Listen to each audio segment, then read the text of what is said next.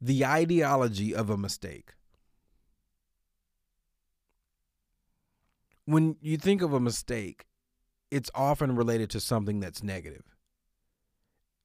And one of the intentions I have is to reassociate the trigger or the negativity of a mistake to be something that helps move forward.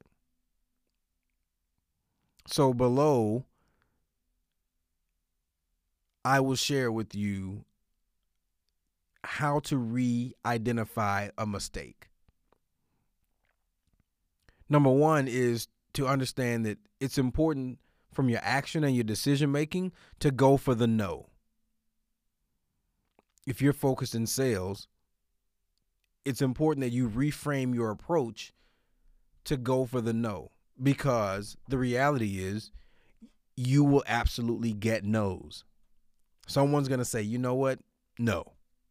It may not give a reason for it, but every time you get a no, every time you go for the no, you're going to learn something or you're going to get a yes.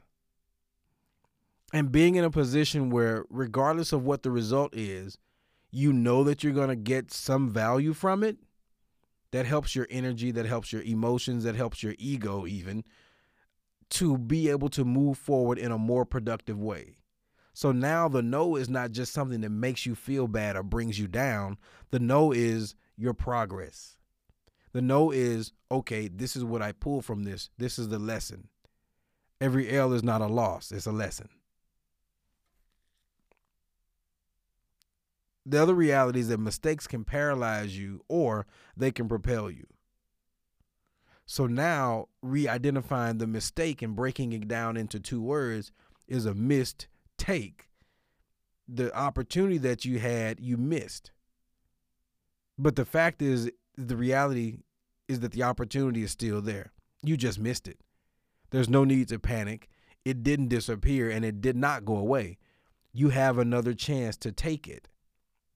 So re-seeing that the mistake is just a mistake and it's right there, you can go for it again until you get it. And then when you get it, you can move forward. The other thing about no is that it's very intimidating and it feels like the weight of the world has come against you. That might not be the reality, but in your mind and with your emotions, you feel as though it's the end of everything. That's why the yes is so satisfying. It feels good. But every yes is not always the best, because that yes can make you miss out on something that you should have been paying attention to because you're so excited about the yes. So now it's about not taking every low and it being the lowest low, but not every high is the highest high, but you should remain neutral of sorts as it relates to how you decide to move forward. So even in redefining the meaning and the value of no, let's deconstruct the word no into an acronym. Now it means new opportunity. The no that you hear, the no that you receive, the no that you get is now about a new opportunity to do something better. And no matter what's going on, no matter what's happening, better is always better, no matter what. So what you have to do is then recognize it, accept it, and make another choice. Regardless of what happened, whether it's a yes or a no, you've got to recognize it, accept it, and still make another choice.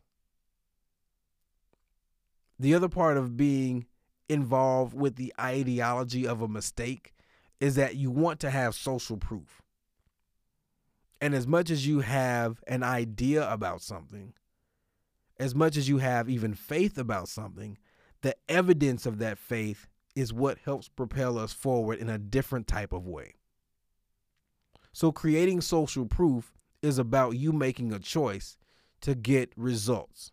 You then taking those results, deconstructing them, and making them something that's tangible and proven to yourself that this is what it is, then you can move forward better, faster, and more fulfilled.